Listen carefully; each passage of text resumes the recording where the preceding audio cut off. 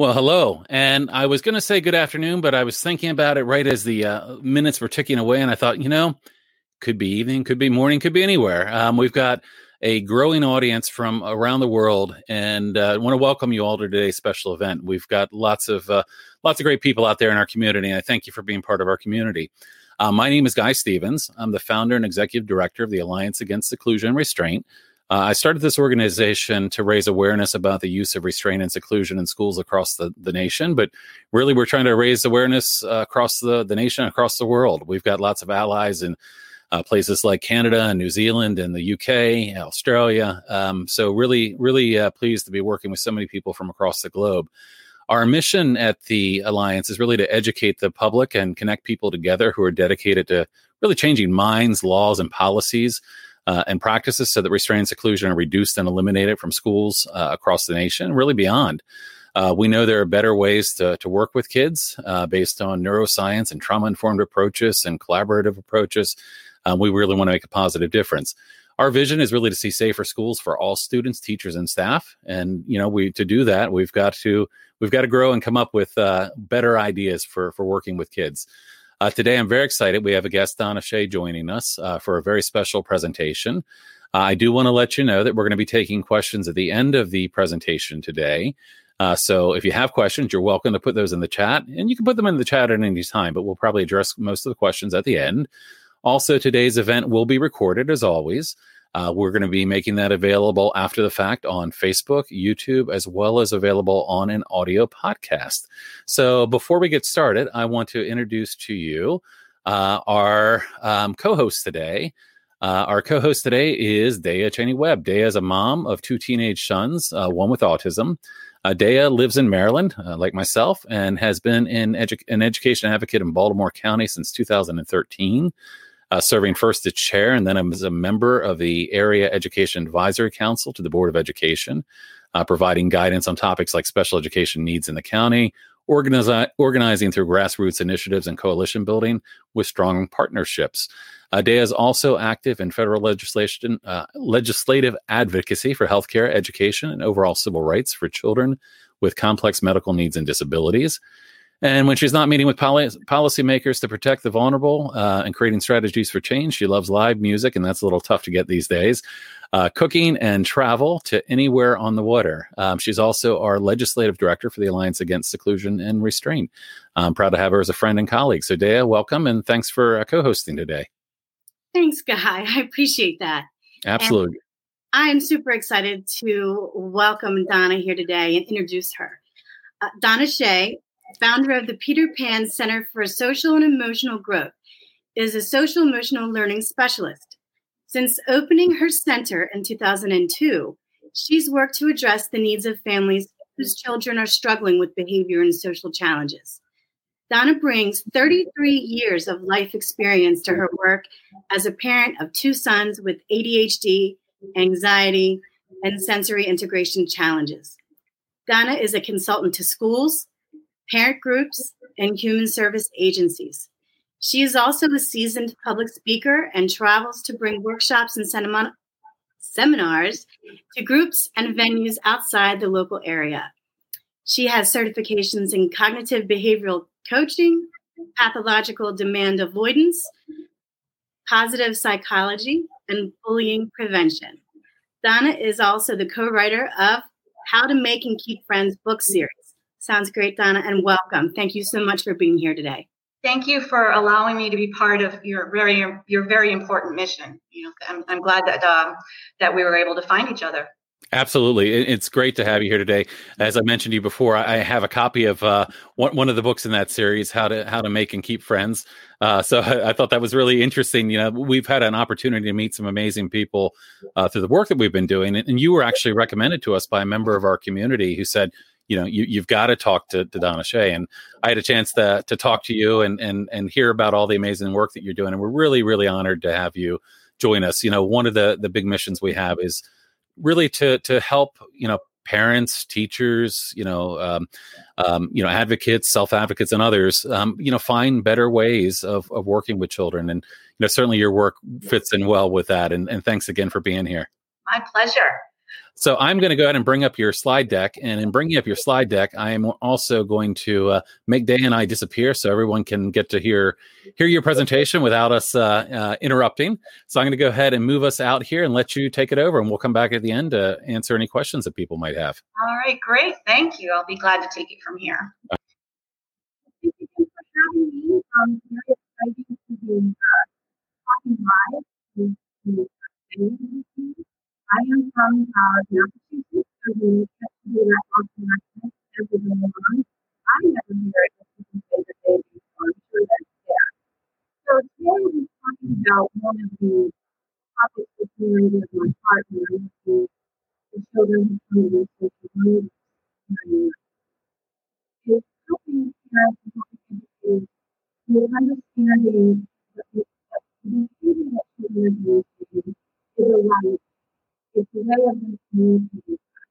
And so we're going to some strategies today for not only understanding, but some quick tips on how to manage it. Because when we can start. Hey, Donna. Yeah.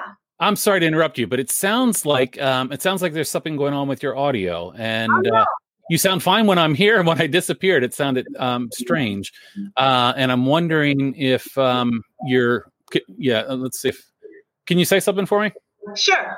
Talking about strategies today for managing behavior. Okay. So it seems to be working. Dea, shake your head. Can you hear her okay now? Okay. So Dea can hear you fine now. I'm going to try to disappear again. Do you know where your microphone is located?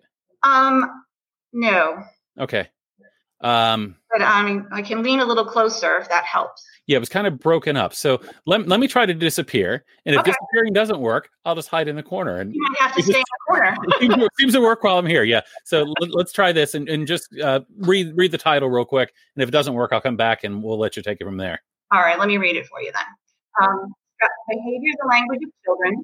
Strategies for understanding and managing childhood behavior challenges. Yeah, for some reason, it's getting a little broken up. So I'm just going to kind of disappear off in the corner and let you take it away. And it sounds like the audio is fine that way. Okay, sounds good. We'll just keep you on that. You won't even see me, so that's the great part. Okay. All I can see is my thing. All right, so let me move on from there. Day did a wonderful job of introducing me already. And as Guy mentioned, I'm the co-author of a series of social emotional learning books for kids. That's been a work that's been very a passion for my friend Nadine Briggs and I, who also is a social emotional learning coach, about bringing some of the work we do outside of the smaller centers that we have each into the greater world. So behavior, what is behavior? It's the way in which one acts or conducts oneself, especially toward other people. And what is language? Language is the system of words or signs that people use to express thoughts and feelings to each other. Language does not necessarily have to be words. And that's where we run into children demonstrating and communicating to us, but not necessarily using words. So I love this meme or this quote is what we sometimes see as a failure to behave properly is actually a failure to communicate properly. So we're going to be talking a lot about communication with children today.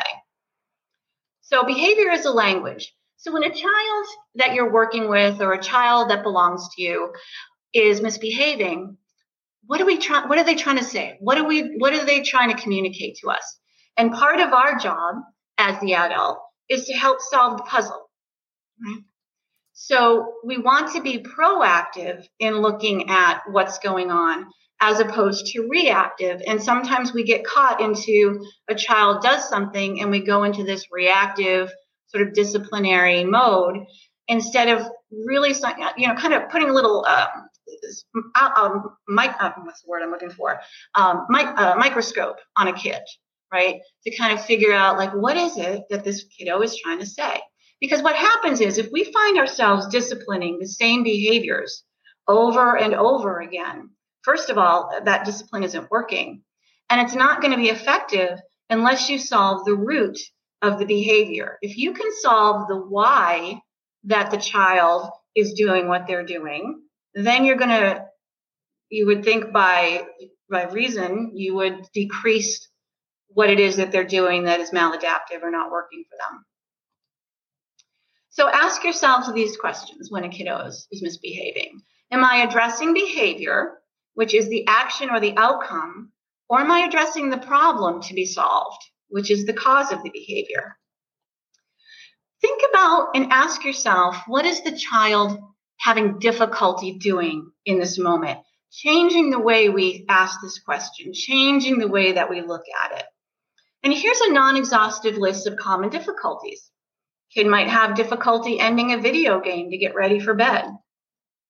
Difficulty coming indoors from playing outside. Maybe there's some difficulty in following directions. The child may be having difficulty getting started on their homework. Difficulty staying out of their sister's bedroom, on and on it goes. So if you start replacing behavior or naughtiness with what is the difficulty, you're changing the script and you're changing the language. And that is a great first step into working with a kid on what's going on and how we can improve things for them. So try this communication at home. When you communicate with your child or a child about having the difficulty they are having rather than the behavior they are demonstrating, you're going to see a difference in their response to you. So for example, I see you're having difficulty getting your teeth brushed. What can we do about that? And another one might be, it seems really difficult for you to stop your game to come for dinner. How can we figure that out? And you can see that it's much more of a collaborative and empathic, including the child in this whole communication piece, rather than just telling them what to do. And I know that Guy has had Ross Green on this show before, and I am a huge fan of him and Cooperative and Proactive Solutions and all of the work that he's done. In fact, I met him years ago, way back when, and one of the women that was working with him said, I don't know a lot of people that are using this approach. And now a lot of people are using his approach, and it's a really, really great approach. So if you're not familiar with Ross Green's work in The Explosive Child or Lost at School, I highly, highly recommend what he's done for kids. So when I'm working with a family or I'm working with a child, I'm looking for the underlying cause of the child's difficulties. And for me, over this 20-something years, it can usually be attributed to what I call the A's of behavior. And that includes anxiety, it includes avoidance of things, and it includes attention. So those are the three things that I see most frequently in terms of what's going on with a kiddo. So I'm going to break each of those A's down and talk a little bit about them as well as some strategies for them. So we'll talk about anxiety first. So anxious kids may do these things, all right? They may seem tense or become upset easily. I should back up and say anxious people may do these things because everything that I talk about can relate to any person, any age. So not just kids, but they can be tense or become upset easily. You may find kids seeking reassurance and prefer being around adults. And adults are supposed to be kind of boring to kids. So if a child prefers us, that is a signal. They are saying that something isn't quite right in terms of would rather want to play with peers than be around us. They may avoid participating in activities that should be fun for them. They may become quiet and withdrawn, and they may even become selectively mute.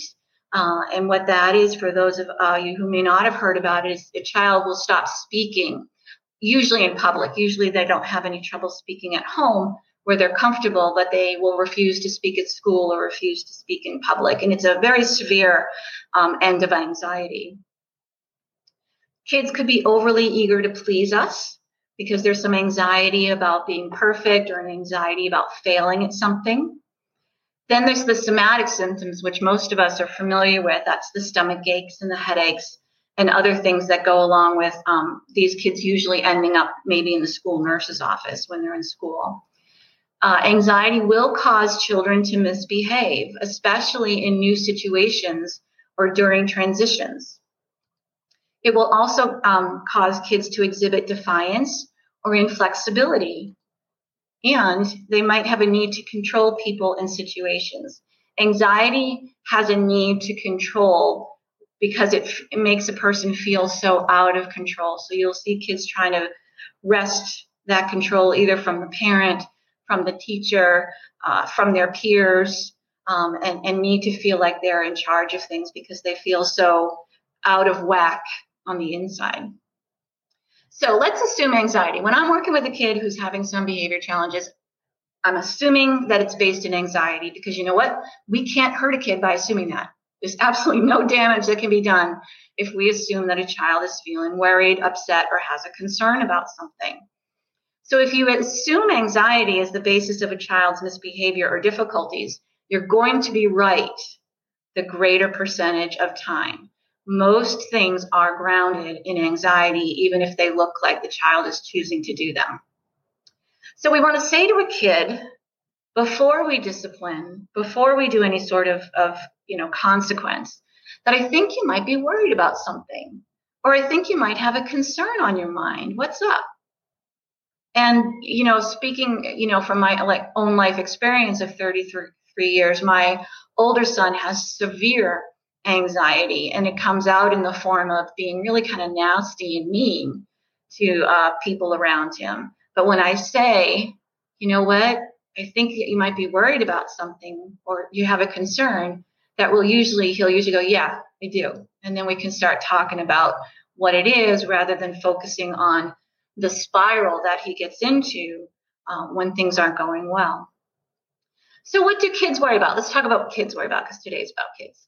So they worry about being separated from their parents. Certainly separation anxiety is a real thing. They worry about doing well in school or at sports. And these are all questions that I've asked kids over time. So this list is from kids about what they worry about. And included in that is tests. Here in Massachusetts, we have a standardized test called MCAS that gets everybody in a flurry every April. They worry about socializing, and they worry about having and making friends. They worry about meeting new people and those, new novel situations, and how do you make the small talk and all that stuff. They may be worried about trying something different or trying something new. Maybe you signed your kid up for ski lessons and they're digging their heels in and don't want to do it, even though you know that they would love it. There's some anxiety about doing things that they're unsure of. They worry about things that could happen, and that includes natural disasters. School shootings is something that does come up with the children that I work with. Family tragedies or death, any of these possibilities that could happen, and imaginary things. So your little ones are probably, the little teenies will sometimes still be worried about, if there's a monster under the bed or something in the closet. So that's a real thing in the littler kids. So one of the things that we can do around anxiety is to check on the environment around the kiddo. So has there been major changes? Has there been a move? Or has there been a new baby? Or has there been COVID? You know what I mean? Like the whole world right now has suffered a trauma. And that's, I think, the way we should look at it as kids are heading back to class and back to school, and teachers and all of us have suffered a trauma. Our lives were shut down, and it's going on 6 months now. And we're trying to move forward through that. But I think remembering that we're all going to be coming back with some stress, and we're all going to be coming, and who knows what environment the kiddo's coming back from. Maybe it wasn't the safest of environments for them. So I think it's important that we keep trauma in the back of our mind as we're moving forward through this COVID thing. Has there been a loss or a death close to the family or the child? And as educators, you may not be privy to this information. So just like we adults, take our whatever is going on with us to work or wherever, we kind of carry our backpack in. Kids carry their backpack of stuff around with them into school as well, but we might not be privy to know what's in that backpack.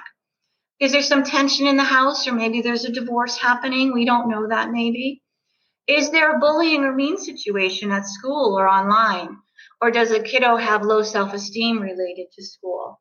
So these are the external things that can be going on with a kid.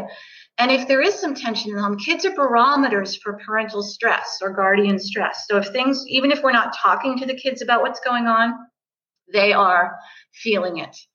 There's a certain vibration in the air. So they do realize that something's going on, even though they might not know the details. And the last one for us to be cautious of is, are we passing along our own fears to children? I can remember working with a parent one time of a little one, and we're just sitting talking, and she was across from me, and she had her little doodle like wrapped up, like protecting that little doodle from me or whatever it was, and certainly, yes, I'm a stranger, but, maybe mom was maybe passing along some worries. Or when I talk to preschool educators, a lot of them will say, it's not so much the child that's having the separation difficulty as it is sometimes the parents.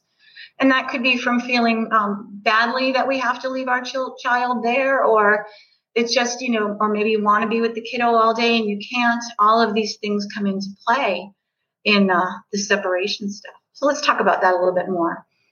So if your child suffers from separation anxiety or anxiety in general, one strategy that works for some kids and not for all, and I'll explain why in a sec, is to use previewing with the child about what will be happening. So we can create some scripts to manage changes or transitions, kind of let a kid know what's coming up in the next day or the next week. Some children need that previewing and do well with it.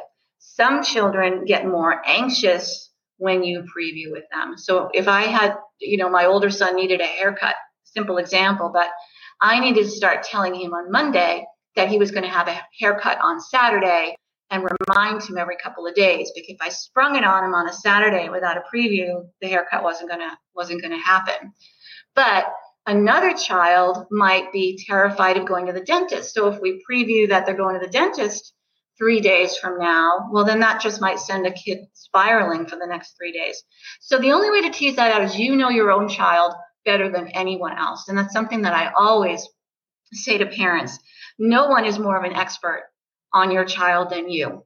Certainly experts can give you some ideas and some strategies, but ultimately you're your child's advocate, and that kiddo inside and out, and make sure that that people listen to you about that.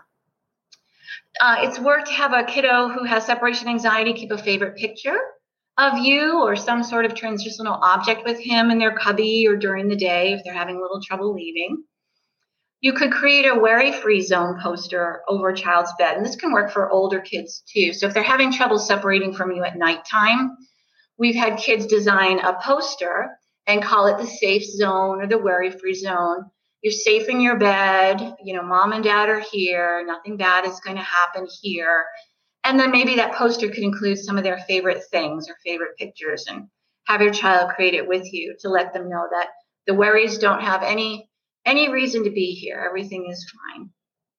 Another strategy that has been proven to help kids think more optimistically and be more positive, this comes from positive psychology, is to keep a gratitude journal with your child. And positive psychology has found that if we start to focus on looking for things that we're grateful for and looking for things that are good, then we can actually rewire our brain to be more optimistic and positive. They've done a lot of studies with soldiers that have been coming back from the war with PTSD on how to do, and gratitude journal is one of them. It's really simple. You just have a little notebook, or you do it at dinner with everybody and talk about 3 things that you were grateful for that day or happy about that day. But the key is why you were happy about them. So my mom made a chocolate cake, and chocolate cake is my favorite. I was really grateful for mom making the cake. That would be a simple one. And the studies have shown that if you do this for a week, you're going to see a bump in optimism. And if you do it for a month, more of a bump. And if you keep doing it, you can see some really nice long-term effects on the brain. And then, most parents are already doing this if you've got a child afraid of the dark and separation anxiety at night, but have the bedroom door open, trying a nightlight. Keeping in mind that if you're one of the parents out there that has a kid that's having trouble with this whole sleeping thing, it's not going to last forever. It's temporary. There are strategies around it. Some families don't mind the family bed. Some families do. You could throw a mattress on the floor next to the bed. Lots of ideas that you can try. I do a whole workshop on morning madness and bedtime blues that has more ideas in it. But ultimately, just keep in mind that children will usually outgrow this type of anxiety. I think it's really important to explain to children how their brains work. So anxiety is all in the brain. And in the brain, there's really three areas that we have to think about when we're talking about anxiety. We have to talk about the prefrontal cortex. And the frontal cortex is where we do all of our problem solving and where we're logical and where things make sense and we can be reasonable there. The next area is the hippocampus, and that's our storage unit. So that's where all your math facts are, and every word to every song that you knew back in the 70s is there. So that's our storage unit. And then this part here, the amygdala, right in the middle, is where the feelings and reactions come from. And the amygdala can be a little bit problematic when it comes to anxiety, because sometimes the amygdala sends a false danger message and it hijacks the brain. So what happens is we interpret something, our brain interprets something. Like we need the amygdala. So say you're walking down the street and a car is coming towards you. You don't want your prefrontal cortex to go, I think there's a car coming right at me, and I'm wondering what kind of car it is. No, you want your amygdala to make you jump back out of the way of the car. So the amygdala is like faster than the speed of light to keep you safe, and we need it. But what happens is when it sends a false danger message, say your hippocampus reminds you that you had a not great incident with a dog, right? And then you see a dog walking across the street. The amygdala throws you into the danger zone and you panic, right? And it hijacks the brain, even though you may not be in real danger from the dog. It may hijack the brain during a timed test. It may hijack the brain when you're walking into a new situation, right? So the amygdala gets in there and it slams the door shut between the prefrontal cortex and the amygdala. It literally slams the door. And now the prefrontal cortex and the amygdala can't coordinate and can't cooperate. And that's really what a panic attack or an anxiety attack is all about. So then what happens is the brain will tell us, or kids in this instance, that you have one of three things that you can do. So you can fight back, right? You can run away, or you can freeze. And so when a child is, being defiant, or a child is having a meltdown, that could be the fight part of things. Or if your child's a child trying to bolt out from a situation or hide, they're fleeing. And then freezing, this is the kid who might be walking into a new situation or the new classroom and just stands there and doesn't know what to do. And they're frozen in space. Or they'll implode and not explode. So this explanation of the brain, I try to make it super kid friendly, because once they understand that they're at the mercy of that amygdala, and what we need to do is get them to the prefrontal cortex and they're going to feel better, it's a really great explanation. And this is how we help kids get to that prefrontal cortex. All right. So if you're having a child suffering from some anxiety, having a meltdown, this is what you want to do. All right. One of the tricks is snail breathing. Some kids good with it. Some kids say, if you tell me to breathe, I'm going to scream. So if it doesn't work, not all strategies work for all people. We're all very different. All right. But snail breathing is 5 in through your nose, hold 5, and 5 out through your mouth. And what we're trying to do is get the cortisol levels down, all right, and all those chemicals that are flowing that the amygdala created to get us out of the situation. There's another technique that's not on the slide around breathing, where you use weird numbers like 4, 7, 9. So you breathe in for 4, you hold for 7, and you're out for 9. And that is really just trying to get your prefrontal cortex to be thinking about the numbers. Because once we start thinking, we're moving to the prefrontal cortex, which is where we need to be. This other exercise, though, can work miracles with kids. I've seen it. Many school nurses have used it with great success in being able to send a kid back to the classroom. I've used it with my 33-year-old. I'll tell you about what we did in a minute. But so grounding is asking the kid or asking the person to tell you 5 things that they can see. And so if I'm doing that, I'm going to say, all right, I can see a tree out in my backyard. I can see a box of supplies. I can see my printer. I can see my water. And I can see a highlighter here on my desk. Now, you may notice that I'm looking and thinking, right? So that is your prefrontal cortex doing that work. Then we want to ask the kid 4 things that they can feel. So we're starting to ground within our senses. And those things that are supposed to be what they can physically feel. So I can feel an itch on my neck. I can feel, my back on the chair. I can feel my feet on the floor, and I can feel the table under my hands. Right. So again, you're watching me think that through in the brain that I need to be in. 3 things that you can hear. I can hear traffic on the road. I can hear a bird out the window, and I can hear myself talking. Right? 2 things you can smell. And I tell kids, if there's something, you can't really smell anything in the environment, just tell me 2 of your favorite smells. And that could be, I don't know, cinnamon or chocolate. And then 1 thing that you can taste. And again, if a child's saying, I can't taste anything, well, what's one of your favorites? That could be, chocolate cake. So by the time you've worked your way through this grounding exercise, you hopefully have a kid that's coming back down to baseline, and a kid that now we can reason with. Because when the amygdala is in charge, you can't reason with the amygdala. It doesn't have that capability. You have to reason with the prefrontal cortex. So I did this with my son. He was having a panic attack. He called me up. He was stuck in traffic. He was late for work, and he was running out of gas. And so he called me in a panic because I'm his person. And so he was just flipping out. So I did this with him. I said, before we do anything else, I want you to do this with me. So we went through the grounding exercise, and he was a little calmer. And once calmer, then we were able to problem solve the fact that, okay, you can call work and let them know what's going on. You could pull over out of the traffic, because if you're going to run out of gas, that may happen, and you can call AAA, right? And so he was ready to listen to that once we got him beyond the overwhelmedness of not being able to solve it in the moment when he was having a panic attack. The other strategy that you can use with a child to pop them from the amygdala to the prefrontal cortex is something called pop the thought. And that's just asking a crazy question of the kid, like they're having, whatever's going on, and you can say, you know what, is an avocado a fruit or a vegetable? Or, geez, why do giraffes have such long necks? Do you know? And they're just nonsensy kinds of questions, because what the goal is to have the kid look at you and go, what? And then try to think about it.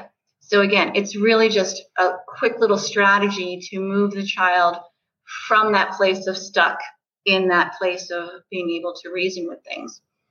How do we help kids let go of anxious thinking? I mean, anxious thinking, if you're an anxious person, it's like a hamster on a wheel, and it just goes and goes and goes.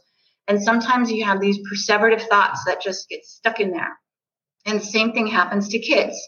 So what we want kids to know is to remember that thoughts are just temporary. And you can use analogies such as trains coming in and out of the station, right? It comes or in one ear and out the other. Here's the thought. Do I need the thought? Not really. I can just keep moving it along. We're all inundated. Our brains inundated with billions of thoughts every day, and we don't have to keep them all. Or they can think of them as a temporary visitor. Somebody came and visited, and they'll be on their way. So cognitive behavioral therapy, which is I think one of the best courses of treatment for anxiety, does this. It asks you to think about your thinking and control your thinking. And that is one thing that we can control. When anxiety feels out of control, we can teach kids to learn how to control their thought process.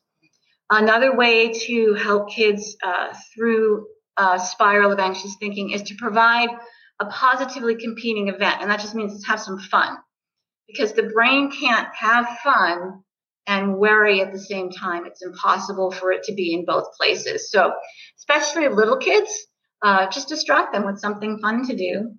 And with older kids, try to find something that soothes them or that they enjoy, and get them out of that worry cycle. And sometimes it takes us as adults to help them do that. The other things we can do for kids is to help them learn how to create a coping thought. And I use the word coping a lot with the kids that I work with, because we all have to learn how to cope. I mean, life is not going to be easy all the time. We have to build some resilience. We have to build some ways around the obstacles that are thrown our way. One of the ways we can do this is to walk a kid through, what's the worst thing that could happen, right? So I was coaching a teenager who wanted to ask a girl out on a date. I'm like, what's the worst thing that could happen? She could laugh at me and say no. Okay, fair. And then ask, well, what's the best thing that could happen? He goes, well, she could say yes, and we could go out and have a really good time. And I said, okay, then, well, what's the most likely thing to happen? And he said, well, most likely knowing her, she'll probably either say yes or another time, right? And so the best case, worst case, most likely can help a kid challenge some of the thinking that they're having. Let's move on to avoidance as one of the roots of why some kids are struggling and looking behavioral, but what is it based in? So avoidance, kids may use behavior to avoid doing the non-preferred tasks, like doing their schoolwork, getting ready for school, doing their homework, getting ready for bed, right? I bet all of us have experienced a kid arguing with us and, avoiding things for 45 minutes that would take 4 minutes to finish, right? We've all been in that position as parents. So here, we want to understand the difference between an emotional versus a manipulative tantrum, because kids are quite capable of using manipulative tantrums to avoid things that they're supposed to do. And I always say that kids are also quite capable of being naughty on purpose. And it's our job as the adult to figure out, really, is this a naughty on purpose? Or is this, something that is underneath and driving my kid to misbehave? I always go with the underlying thing. I don't think kids are usually naughty on purpose. To the degree of the kids that I work with, there's usually a reason why it looks the way it does, or why it looks manipulative. But anyway, so an emotional tantrum is a tantrum that you want to soothe and take care of and help a child with. So an emotional tantrum might be, say you and your family were at an amusement park, it was 95 degrees all day, you're all spent, you're all hungry, and maybe McDonald's doesn't have what your kiddo wants and they have this meltdown. But that's an emotional one, and that's one that we want to take care of, and that's one that we want to pay attention to, and whatever it is to help soothe the kid. A manipulative tantrum is used for a kid to get what they want, all right? And so in a manipulative tantrum situation, that's one we don't want to feed any energy to. We don't want to get into heavy discussions about, as long as a child is safe, okay? So some of the PDA children that I've known over the years amp that anxiety and avoidance up to a place of not being safe. And so what we really want to learn how to do with those guys is all of these strategies to keep them from getting there. But if they get there, then you're going to use whatever safety plan your family has in place to work with that particular kind of explosion. But again, those are also flipped back to emotional tantrums. I really don't believe that kids set out to be manipulative. I think that they find it sometimes a certain tool that will work for them, and then it starts to look like manipulation. But it's more of a trying to get a need met. They're communicating that they have some sort of need that's not being met. But in a manipulative tantrum, if you know your child for sure is just trying to get something from you, what we don't want to do is debate a kid. Okay? And screens are also a good way for all of us to avoid doing things, kids included. And so what are the rules about screens? And again, that's a whole big family discussion, and it's also certainly an individual thing. There's some families that don't mind their child being on screens all the time, and there are some families that have specific rules, or some families that use it only on the weekends. Every family is different, and I think that, again, I'm going to go back to you know your child better than anyone else. And I don't know if any of you have ever gotten into a situation where extended family doesn't understand this, that you know your child better than anyone else, or when you're out in public. My best advice on that is to thank them for their input and continue doing what it is you need to do for your own kid, and try to ignore what I call the other people. Another thing that we can think about around avoidance is asking ourselves, is it something that my child can't do, or is it something that my child won't do? And those are two different things. But the challenge is sometimes if a child can't long enough, then they won't, right? So an important thing to remember is to remember that our adult expectations should be in line with a child's developmental age. So I'm not talking about their chronological age. So I call it the 1/3 rule for what A+ kids, ADHD, anxiety, autism spectrum. So cognitively, these kids are typically very bright. They typically have a high IQ, do well at school, all of those things that we want for kids cognitively. But the challenge is that socially and emotionally, they are young. Socially, emotionally, they're 1/3 behind their peers. And so when you start to think about that in the context of what a child is doing, it makes more sense. So if your 6-year-old is still having meltdowns in school, it might be because developmentally they're like 3.5 or 4. Or if your 12-year-old girl isn't, following along with her peers and getting ready for makeup and all of that and would rather play, with her stuffed animals or My Little Pony or whatever, that's because she's 9 developmentally. And think about putting a teenager behind the wheel of a car who's 16 and might have ADHD. You might be putting your 12-year-old behind the wheel of a car.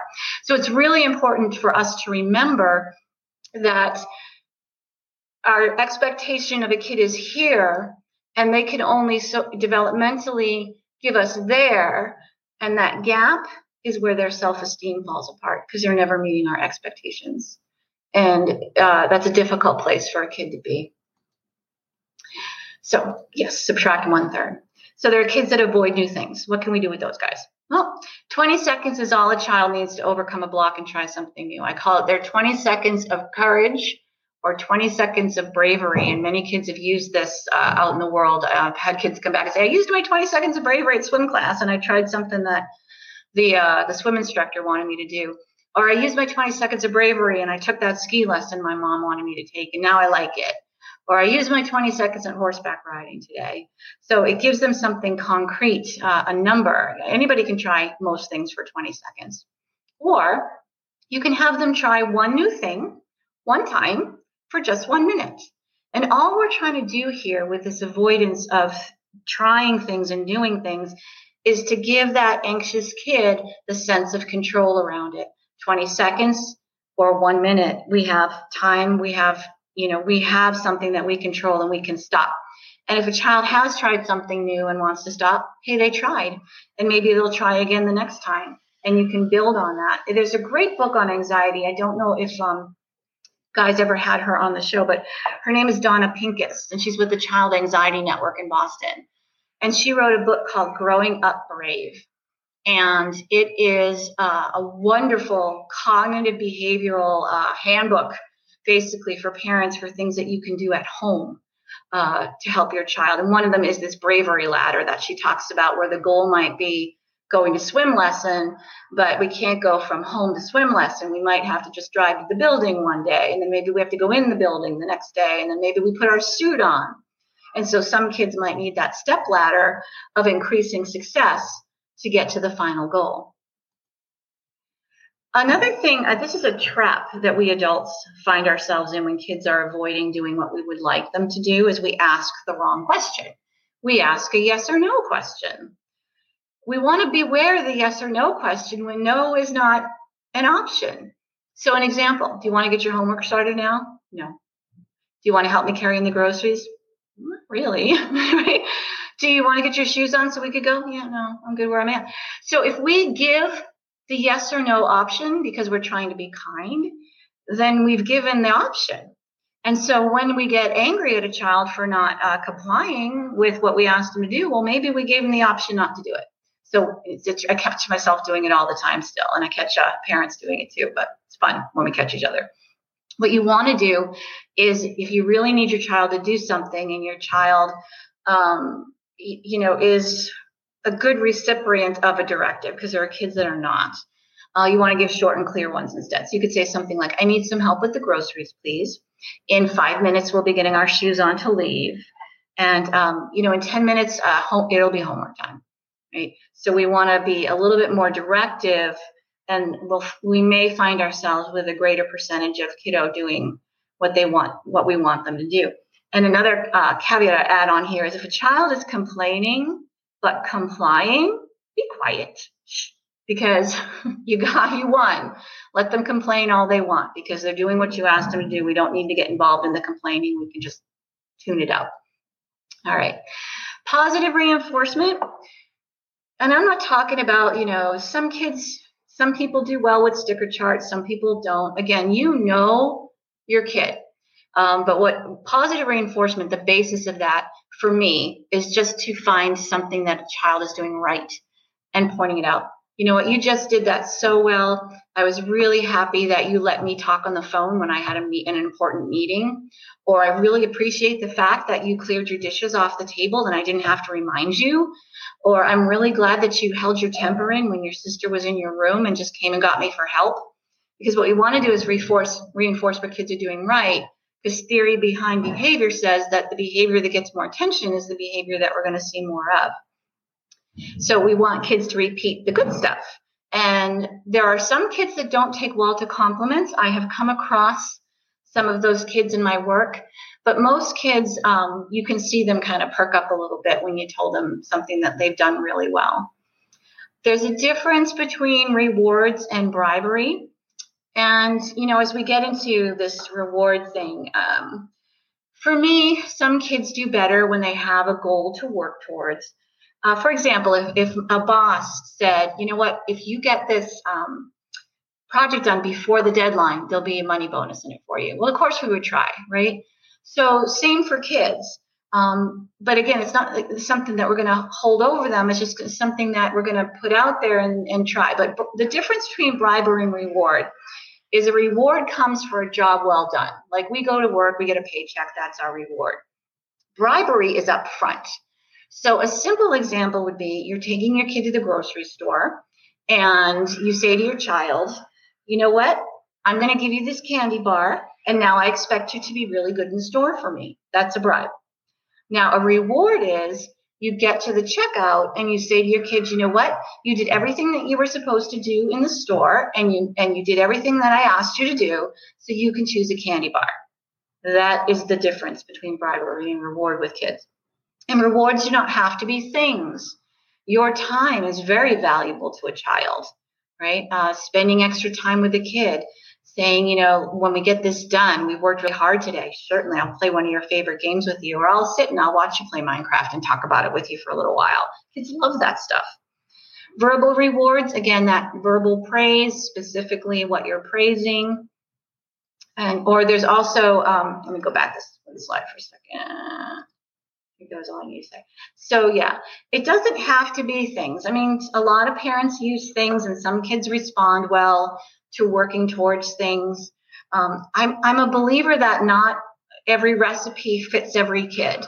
And so if a sticker chart works for your kid, use it. If it doesn't, don't. If a reward works for your kid, great. If it doesn't, use something else. And if you're struggling with finding something that does work, that might be a time when you want to check in with maybe a coach or a parenting coach or something like that to say, look, we've tried this, that, and the other thing. We're not getting anywhere, and let's brainstorm some ideas together. Another way to help kids do a little bit less avoiding is using grandma's rule, which is as soon as or when then is the phrase. So you say something like, sure, as soon as your teeth are brushed, I'll read a story for you. Or yes, when all the toys are cleaned up, then we'll play a game. Or absolutely, as soon as you're ready for school, you do your screen and talk till it's time to go. Or as soon as you're ready for school, and if you're early, then we can absolutely go to Dunkin' Donuts. So what we're trying to do is give the kid the yes that they're looking for, but also getting the need for us as a parent or an educator met as well. Because I said blank, right? Most of us adults grew up with someone filling in the word so with that. Most of us would fill it in because I said so. Because I said so does not work well with kids in general.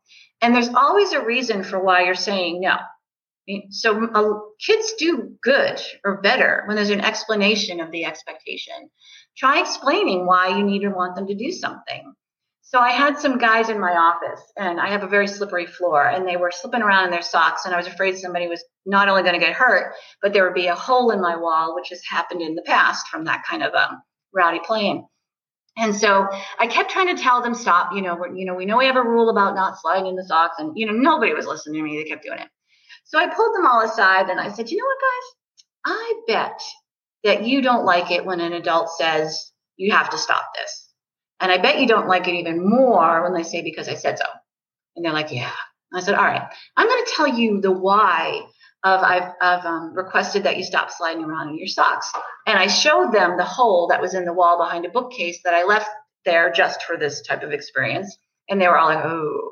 And I said, so that's the reason. I said, number one, I don't want you to get hurt. And number two, I don't want my wall to get hurt. And they're like, oh, okay. Right. So now they had the explanation. Now they had the understanding of why I was putting this particular rule into play. So I would encourage everyone to, when you have to say no or when you have to lay down a rule, explaining the why. It'd be great to review with kids coming back into school, why of the mask if they're required in your school. Why are we doing some of the things that we're doing around social and physical distancing and all of those things? Kids have heard it, but it never hurts to explain it again. All right, we have some time. We're going to look into attention behaviors, okay? So attention kids are kids who are attention seekers or who have attention challenges that demonstrate behaviors that are annoying or frustrating. And these are some of our toughest kids to help in terms of how their peers interpret their behavior, how parents other parents, how teachers. My younger son, I'll talk about him for a second, he's raging ADHD, drove his teachers nuts because all of the things that he did in his attention-seeking, high stimulation-seeking way drove them nuts. So what we want to do, one of the first things we want to do, and I call them ogre pokers, is because they need to be kept busy and redirected. So a child, I'm going to talk about ADHD because it's my experience, but a child who has ADHD can't stand boredom. And if the environment is boring and too quiet, they will go around and poke ogres until something goes off in the environment. Fireworks, somebody gets mad, somebody, teasing, whatever it is to get the level of stimulation up to where they need it. If you've ever seen a kiddo smirk, when they've caused an uproar, it's not that they're smirking because they're happy that they're getting themselves into trouble. They're smirking because their brain got that stimulation fix that it was searching for. They're very high stimulation kids. We want to keep them busy. And if we can keep them busy with risky things that are safe. For example, these guys do really well with the outdoor stuff like skateboarding, climbing trees, skiing, maybe some parasailing, anywhere that they can take a safe risk fills that need so that they're not taking it out on other people around them. For these guys, we want to break down our expectations. What does be good mean exactly? I want you to be good. That is a crazy broad statement when you think about it, right? So there's no such thing as a good girl or a bad boy. And I really try to diminish the use of any sort of that language when I'm working with kids, and I encourage parents to do the same. Not be a good girl. You're a girl, or you're a boy, or you're whatever. It can be on other genders, and you make good choices and you make poor choices, but that doesn't make you as a human being all good or all bad. So I think that language is important because kids will self-label if we give them that label, and we don't want to assume that a child knows what the expectations are of any given environment. So it can be different in different places. So the expectation in a grocery store could be, okay, we're going to the grocery store. I expect that you will stay by the cart. I expect that you will not pull things down off the shelves. And I expect that you will not choose more than one snack. That's how many you can choose today, right? Or say you are a family that goes to church. You can say, all right, we're going to church, and the expectations are we're going to sit quietly. If you have to say something to me, you're going to whisper in my ear. If you need a break, you're going to let me know so we can get up and go outside.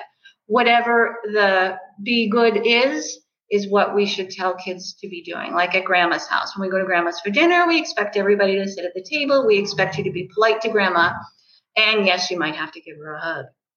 All right. Well, maybe not now because of COVID, but the one word rule for kids who struggle with attention difficulties is for us to get to the message as quickly and succinctly as possible. So, for example, women, myself included here, we tend to use a lot of words. So we might sound like, you know what?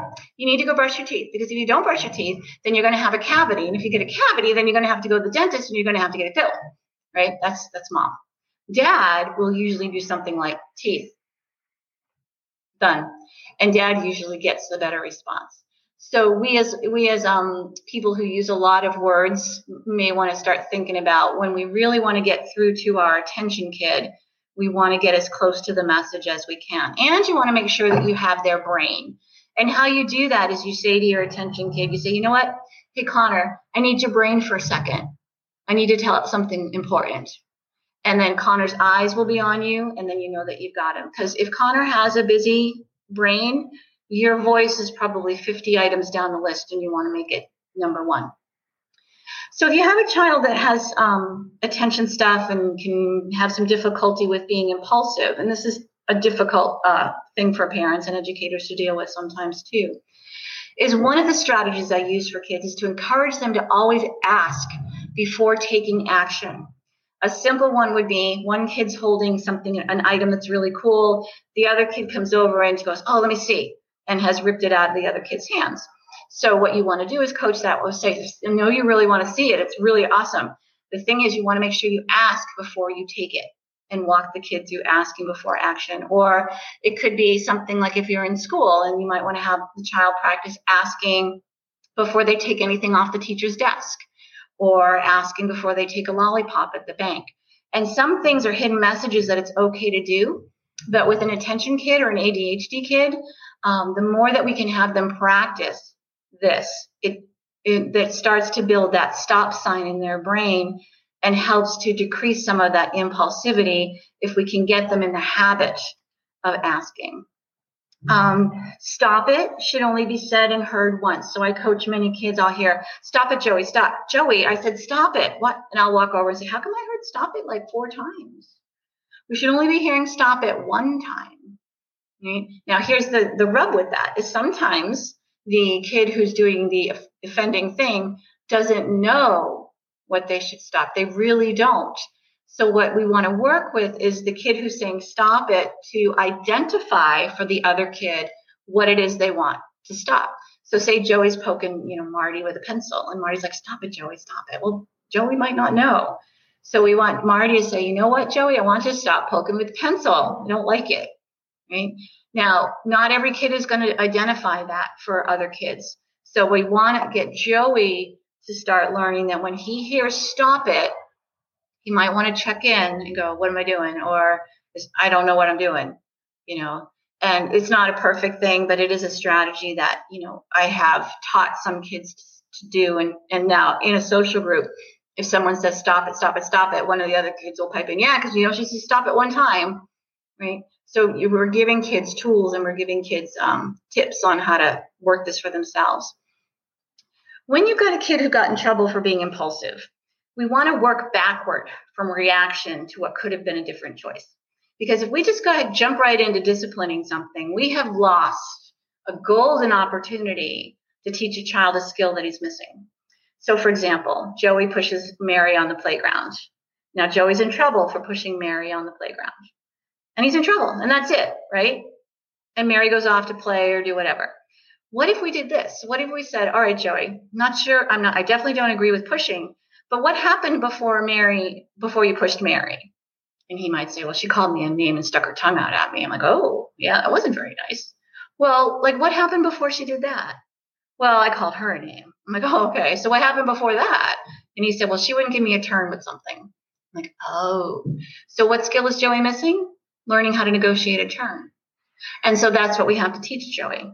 And so we'll teach him how to get a turn, how to work on getting a turn, so that next time Mary isn't giving him a turn, he can work on what a compromise might look like, or he can learn how to ask for help with something rather than the reaction that he had, which we don't agree with. And so, I would say, you definitely don't agree with pushing. It's not a good way to solve a problem. Let's try a better way or a different way to solve a problem. And we're taking amazing opportunities now to teach kids these missing skills. We also want to offer them a backup and a redo opportunity. Give them a second chance, sometimes a third chance. I always substitute that for you when I'm talking to a kid about a behavior. That sounded a little mean. I think maybe trying it again might be helpful. Or, you know what? That's pestering. I was using that with my grandson the other day. That's pestering, right? And so I don't like it when I'm being pestered. So what we want to do is identify the thing that we're trying to change or trying the difficulty, and not saying, you're being a pest, or you're being whiny, or, you're not listening, or you're being rude, because that just puts people on the defensive. Okay. Sometimes I also ask a kid who's done something impulsive, was that something that happened before your brain had a chance to stop and think? Most usually. So what can you do to fix it? And there's a difference between an oops and an on purpose. So if a kid's walking by another kid's Lego tower and accidentally knocks it over because he's impulsive and whatever, that's an oops. It's not an on purpose, right? And so what you say in that is like, oh my gosh, I didn't see that. Let me help you fix it. Or what can I do to help fix it? Or if it's an on purpose and the child is angry and goes over and deliberately kicks it over, well, certainly that's a different scenario, right? But most of the time when you offer a kid a do-over, they'll take it. If you've offered 2 do-overs, say let's talk about being rude, right? And the child has not taken the opportunity to redirect themselves. Now we're talking about purposeful naughty behavior. And now it's okay to consequence. Okay. So after the behavior continues, after 2 offers, you can do a consequence that fits the scenario. When we use consequences, for behavior to change, the person doing the misbehaving has to experience some negative consequence and learn from it. Again, this is like the very last thing when a kid is being really naughty on purpose, which is not my belief of most children. All right. And if a consequence is going to work, it's going to work the first time you do it, and it's going to need to make sense to the kids. So if a child's out there riding their bike without the helmet, absolutely put the bike away for 24 hours. If your teenager snuck their phone in after midnight when it wasn't supposed to be in their room, of course we're going to lose the phone for 24 hours. Short and sweet, and then give a chance to do it again, all right, and have the child learn from it. Be very careful again when we're disciplining. If we're disciplining a behavior, which is the won't, versus an ability to meet expectations, which is the can't. And again, I'm a believer that for most kids, there's some level of can't.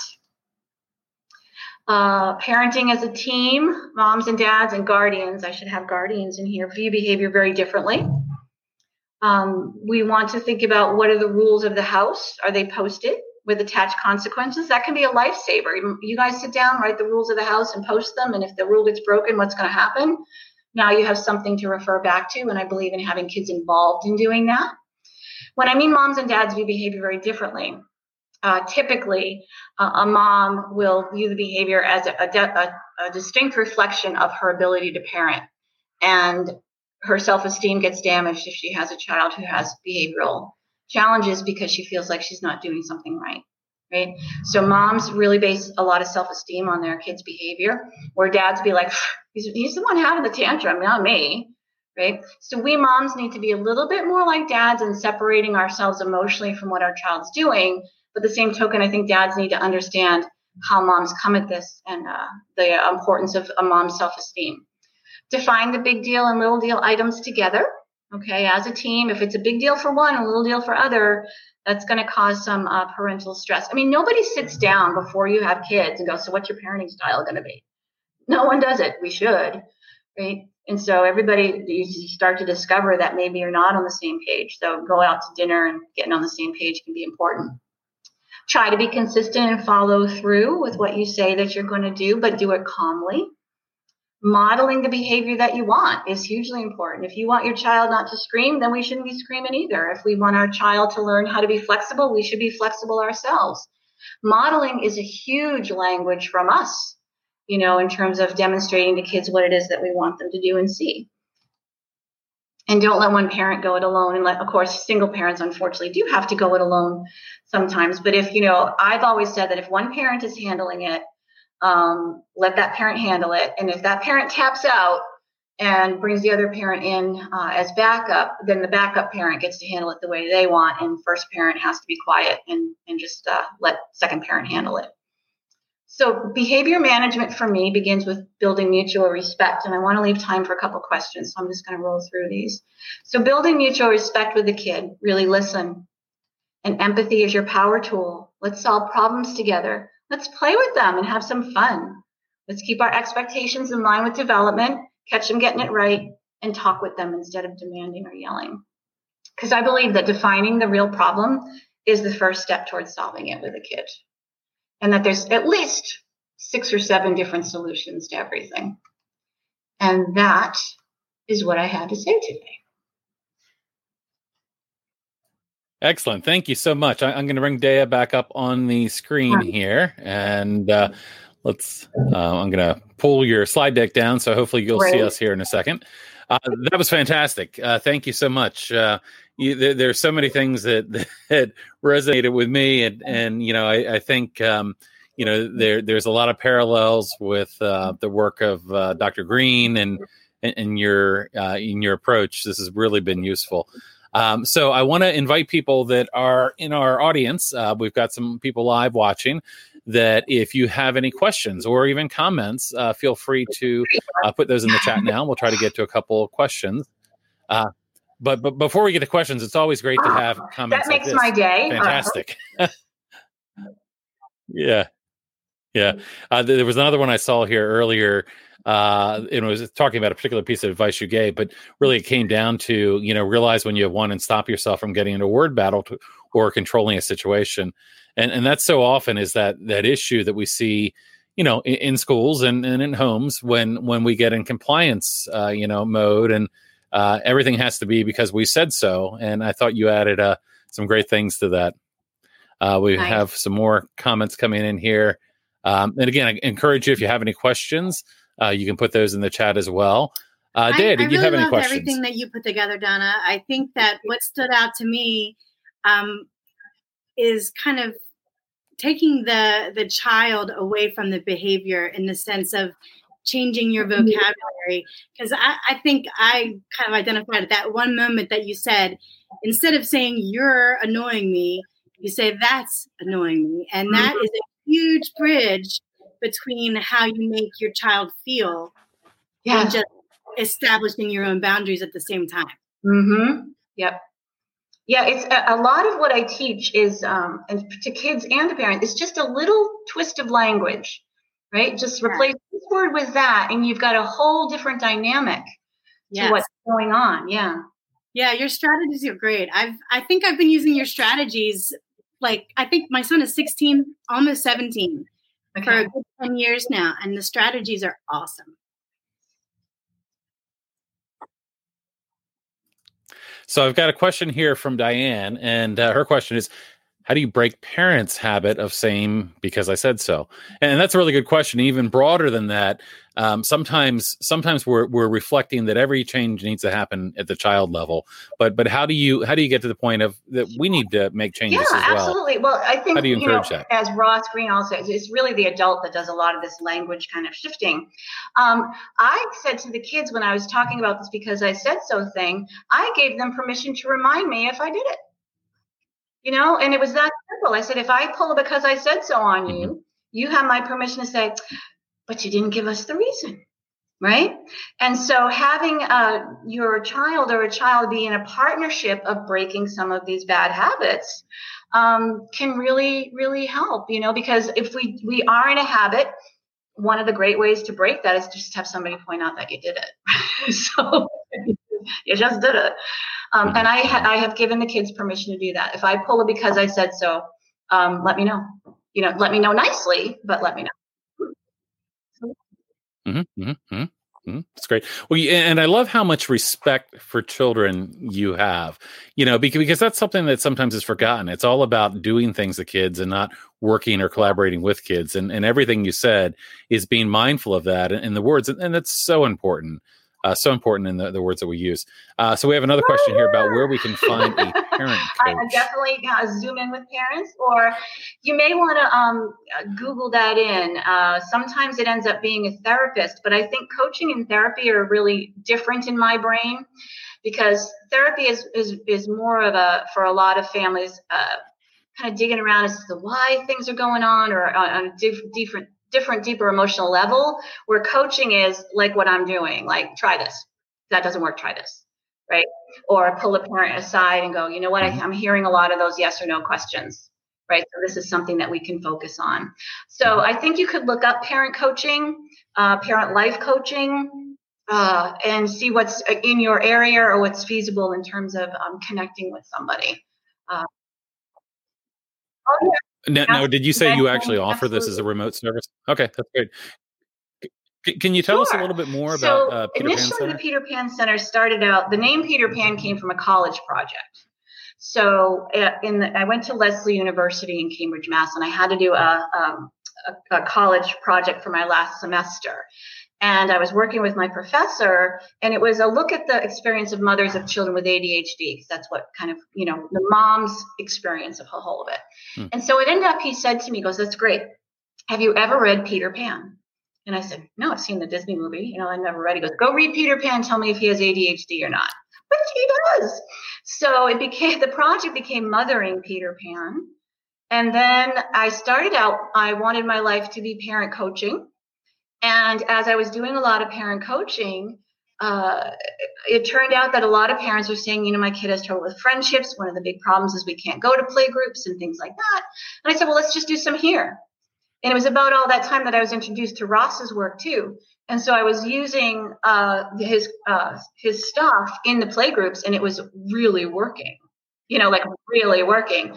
And so I've just built on that over the years. So I do social skills groups for kids. I have 1 Zoom group and 3 in-person groups. I do this kind of professional development, parent stuff. And then I also do individual coaching if people are looking for it. Great. So there was a follow-up question under that, asking if a parent coach should have certain certifications. I had a professor once say to me that he would take competence over credentials any day.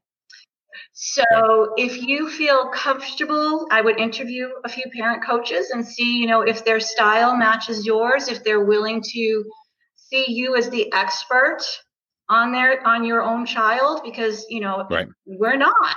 That's so important. I mean, more IEP teams need to recognize that parents are the expert on their children, right? But it can be helpful, I think, for if you're looking for parent coaching, that you have somebody who's been in the field, you have somebody that's done a lot of work with parents and families, and somebody that you feel comfortable with, whether they're certified or not. Most of us are in some level. But again, if you feel comfortable with the person and they're helping you, then I don't think you need 1,000 alphabet soup letters after their name. Yeah. It might be helpful too. If you have a guiding philosophy that you like, so I go back to people like Ross Greene with kind of the kids do well if they can approach. Yeah. But if you have someone's work that you respect and like, even bringing that up in a conversation with a professional you talk about, and even with schools for my son, I remember having conversations like, I'm a big fan of the work of Ross Greene. And when somebody said, yeah, then I was like, these might be people that, so, even knowing some of the things that you like in terms of approaches, I think can probably be helpful. Mm-hmm. There was a question here. We have 2 more, and I think we'll have to wrap up because I know we've got a stop at 4:15. And let's see what we have here. Okay. So this person asked, how do we introduce this to staff at schools without offending them as experts? I have found in my experience with some school staff that if you come at it from social emotional learning, that you just want to support your child with social emotional learning, and that, maybe you listen to this speaker and maybe, have you heard of this speaker? And if not, can I share the presentation with you or give you the link? I always think, kind of going in soft pedaling in a little bit and saying, I don't know if you've heard of these ideas or these strategies, but I wonder if they'd work with my kid. Like come in with, we're all on the same team. And again, they're experts, but they're not experts on your kid. And they're, certainly they're experts in whatever branch that they do. But I think that you as a parent maybe can find the confidence to be the expert on your kid and introduce some of the things that you know work for your kid. I have a friend who actually every year she fills out like a little CV or resume about her child every year and gives it to the teacher. You know, this is what my child likes to do. This is what my child doesn't like to do. This is what will work for discipline. This is what will set them on fire. You know, and so you definitely want to approach school from being the expert. And I know we as parents sometimes feel less than. You know, I can remember sitting in many a team meeting, you know, because I had the behavioral kid, and feeling at a loss, like no one understands. You know, no one. I think we are so much more savvy though than we were 30 years ago when I was going through this. I mean, we've come on in some ways leaps and bounds with some of the stuff we need to understand. So as a follow-up to that question, do you offer training to teachers in schools? Do you do professional development? Because I know a lot of schools do have budget or do have through a maybe an advisory committee or something else, the ability to do those kinds of things. And maybe it's a recommendation to your school system. Hey, I saw this great presentation and you know, getting them in touch with somebody like Donna that can do a presentation at your school. And of course, we also recommend, you know, through the Alliance, I mean, our audience are our parents, our teachers, our educators, our advocates. You know, share these videos. They'll be made available after the fact. Share if you're a parent, share them with your teachers. If you're a teacher, share them with your parents. You know, this is really to benefit all of us. So on that note, I know we are on time, and I know you've got a group coming in here soon, so we need to let you go. But this has been fantastic. Really an honor to have you on here with us. Great to have your wisdom to share with the audience here. This has been really, really helpful. And of course, we have your contact information as well. And I'd encourage people to share this. So thank you again for coming today. All right. Thank you. All right. So I'm going to make a couple announcements here, but thank you again, Donna, and Dea, thank you as well. So a couple of quick announcements. We do have and again in 2 weeks. So we've been doing these every 2 weeks. We have another great event coming up in 2 weeks. We're going to be talking with Leslie Said-Margolis, who is a managing attorney with Disability Rights Maryland. She has been looking at the issue of restraint and seclusion for many years and is very much an expert on the topic and has worked on it at a state and national level, including work on a recent statement from the American Bar Association. So that should be a really great event and a good chance, again, to come with questions and bring those from a different perspective. So again, we're going to have another one in 2 weeks, and we've got some really great guests lined up all the way up until January. So we've got some great things coming up for you again. So I want to thank everybody for joining us today. You know, we really enjoy this opportunity to present this to you, and look forward to seeing you again soon. So take care, and thank you.